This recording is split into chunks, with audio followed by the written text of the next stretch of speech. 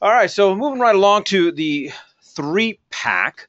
So, what you should know about top producers. So, as I've mentioned on several occasions, just been spending a lot of time with our top producers and gleaning all kinds of insight on what, not only what makes them tick, but what their secrets are to success. And I think for I think for a lot of agents, they're looking for that magic pill, that silver bullet, that one thing that is just going to transform their real estate career. It's just going to generate so many leads, and unfortunately, there is no such thing. Correct. I know for a fact that if I want to lose weight, I've got to exercise and eat healthy. There is no substitute. There is no special pill, and that's just it's the unfortunate reality for me. So I gave up years ago and let myself go. But that's neither here nor there. And the same thing with real estate. There is no magic pill. Right. It is just comes down to good old grit and hard work. So these are the three things that I have learned about our top producers. Number one, they are simply consistent, especially early on in their career. They've tried many things. They've talked with agents. They'll even try some new things, and they'll stick with them for a while. They'll stay consistent. If they're going to start farming, they don't give up after 2 or 3 months. They will stick with it for a long period of time because the top producer understands that it takes time and it takes consistency. And then when they find out what works and what their MO is, they just keep doing the same thing over and over and over again. And they don't deviate. They don't get distracted by the next shiny object, in their path. And for some agents, they make their living off farming, and that's all they do. And they just keep doing it, and they keep doing it, and they keep doing it. For other people, it's Zillow, and it's working internet leads. And for agents, they get disenfranchised, and they get frustrated because they've been working Zillow leads for 2 to 3 months, and they haven't panned out.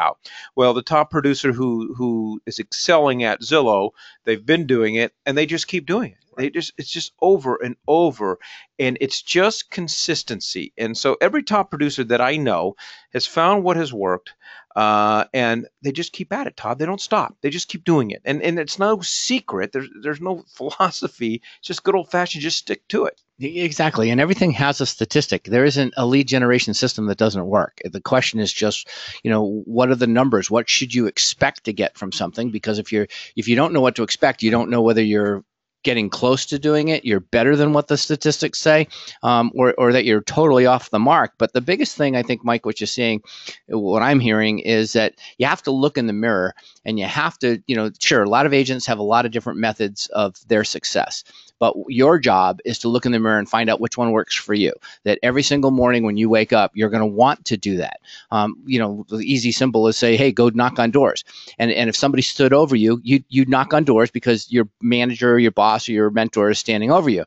And it's going to work, and you're going to get results from it. But the moment they're not paying attention, you're going to stop doing it because it's not the activity that you're wired for. Yeah, and then newer agents, I should say, they find 5 or 6 things that other agents are doing, and then they're spreading their time and their resources too thin and trying to do them all.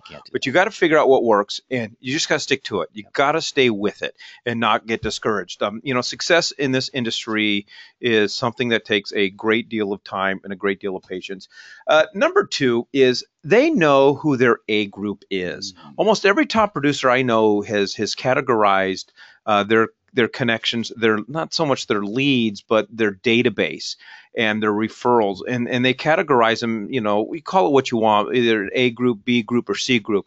But every top producer I know knows who their A group is. They have identified those who are most likely to refer them business, and they make that group a major part of their business. They stay in constant contact with them.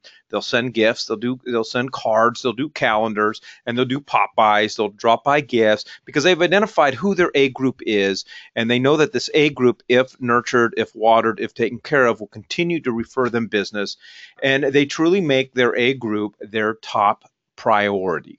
Yeah, I think that's probably really important. Mary Kay, a lot of the cosmetic companies, Amway, things of that nature are really good at getting people to understand how to do this. Getting to know the people. And there was a comment that was many years ago. It was, you won't care how much I know until you know how much I care. And it was a corny thing, kind of like it's shake and bake and we hailed, But the thing was, what it meant was that people were going to reach out, communicate with people, stay consistent with people. They were going to listen to them. They were going to have regular, genuine conversations about people's lives and what's going on, what's new. And if you call people regularly, it's not an event. It's just a casual conversation. But because they eventually know that you remember that little Johnny had a sniffly nose, 2 weeks ago or last week when you last called and you were checking to follow up to see if he's gotten better or whatnot, or like Mick in surgery today, the fact is that you earn their friendship. And because of that, they're more likely to refer you when they come in contact with someone. Yeah, and especially if you're new, and Marge is actually sitting right here. We always talk about, she always talks about sphere of influence and identifying who your ambassadors are. So I stole some of her material, and I met with a couple agents a week and a half ago and went through this. Pick 10 people who are going to be your A-list, who are going to be your ambassadors, who will refer you business, and ask them to come work for you and be reciprocal about it. And one lady called me back 3 days later, and she got 2 leads out of it. I mean, That's it's awesome. just know who is out there to refer you business. Yep. And the third thing is they work long hours and they don't waste time. If I sometimes will joke around with some of our 6-figure, 7-figure agents, and I'll ask them when was the last time they had a 40-hour work week, and they'll just laugh. Yeah. Okay, yes, some of us left 40-hour work jobs because we think real estate is going to be easy, and it's not easy. It's very time consuming. You own your own business. There are no such thing as 40-hour work weeks. They prioritize their time, and they focus on activities that make them money. That's just what they do. You don't find them doing some of the other things that we find ourselves doing that just suck our time and aren't designed to make money. And they haven't necessarily managed their time perfectly. They just spend their time doing things that are designed to make them money. And they don't waste time on activities that don't produce income. I mean, I don't know if they sit there every time they're about to go do something, they ask themselves the question, is this going to help me make money? They just instinctively focus on those activities that make them money, such as prospecting, being on the phone with their A group, working leads, being on the phone with people. And they also, one of the things that I've noticed, almost to the one, they struggle with this decision of when is it time to hire a full-time assistant. What I have found from the majority of our top producers, they are control freaks. And so inherently they have a hard time giving up control, allowing other people to mess with their transactions and so forth. But then yet they know that based on their hourly wage, uploading documents and scheduling home inspections is a mere waste of time. Mm-hmm. And so this is something that they struggle with. And it was incredible to learn that many of our top producers are actually using our transaction services department here at West USA and giving them glowing remarks. And most of them said, who are using it, said, listen, it was the hardest thing I ever did. It was like handing over my baby for the first time to have someone sit my kid because they're control freaks. Yep. But they realize at some point that they have to do it. And a lot of them have started to use Nicole in the transaction services department.